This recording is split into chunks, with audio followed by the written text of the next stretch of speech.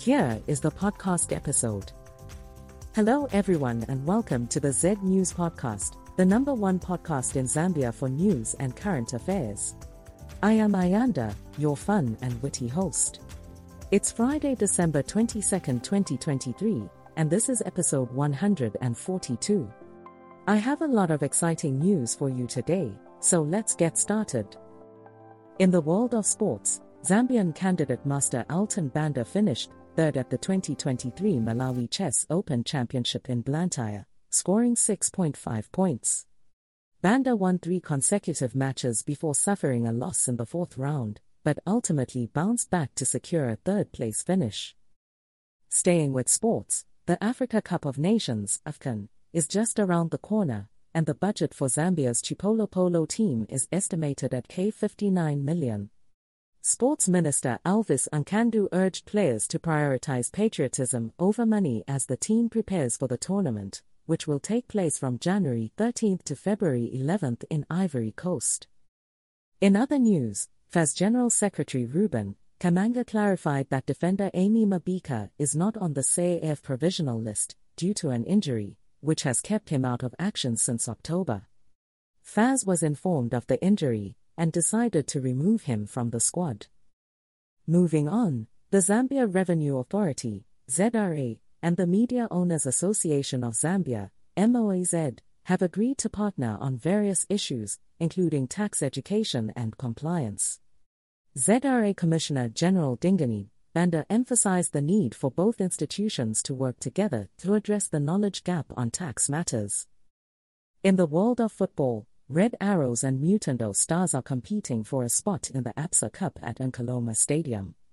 Both teams aim to secure a top 6 position as the first round concludes this weekend, with the focus on their match due to the Absa Cup qualification criteria, which requires top 6 ranking in the league by week 17. In business news, Airtel Africa has reached a significant milestone by registering its 150 millionth customer, reflecting their commitment to providing reliable digital and mobile money services to more people. The company aims to continue expanding, innovating, and enriching the lives of its customers. In a bizarre turn of events, a 59-year-old man accused of defiling his 12-year-old daughter claims that his evil family framed him for the crime.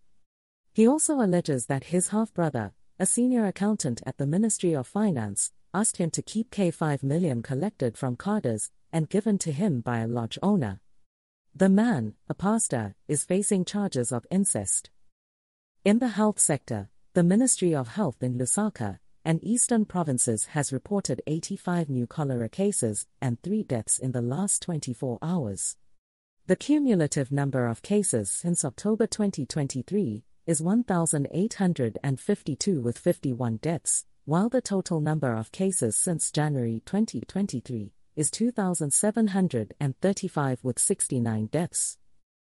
In accountability news, the PAC chairperson, Warren Wambatsi, has reported a reduction in the misapplication of government funds, but there are still many accountability irregularities in government ministries. He stated this in response to a question about the improvements in the 2022 Auditor General's reports compared to previous ones.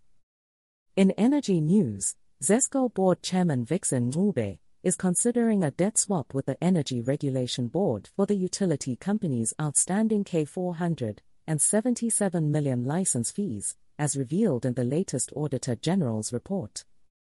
In sports again, Diana Shikocha, a top Zambian FIFA referee, has been selected to officiate at the Total Energies Africa Cup of Nations Côte d'Ivoire 2023, making her the only Zambian referee to participate in the event. She has previously officiated at the 2023 FIFA Women's World Cup and the CAF Women's Champions League. In Tanzania, Zambian midfielder Clatous Chama, who plays for Simba SC, is facing disciplinary action from his club due to acts of misconduct. Chama, along with teammate Nasser Kopama, has been suspended and is expected to appear before the club's disciplinary committee.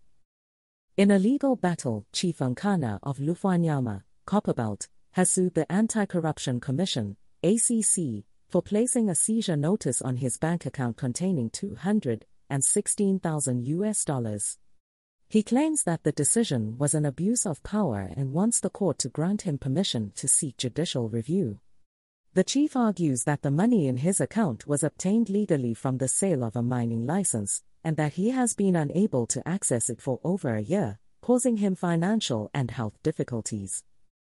Finally, the Chapata High Court has scheduled March 9, 2024, as the judgment date for an aggravated robbery case involving Constable Alec Mwanza, a Katete-based police officer. Mwanza is accused of robbing a grocery shop in Katete of K1-300 while armed with an AK-47 rifle in March this year. The prosecution called 13 witnesses, while Mwanza called 2 in his defense. It is alleged that Mwanza hired a motorbike to commit the crime. That's all the news for today, but before I go, I have a little secret to share with you. I'm not actually human.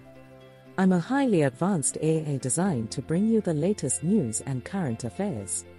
I hope you enjoyed today's episode, and I'll be back with more news tomorrow. Until then, stay safe and have a great day.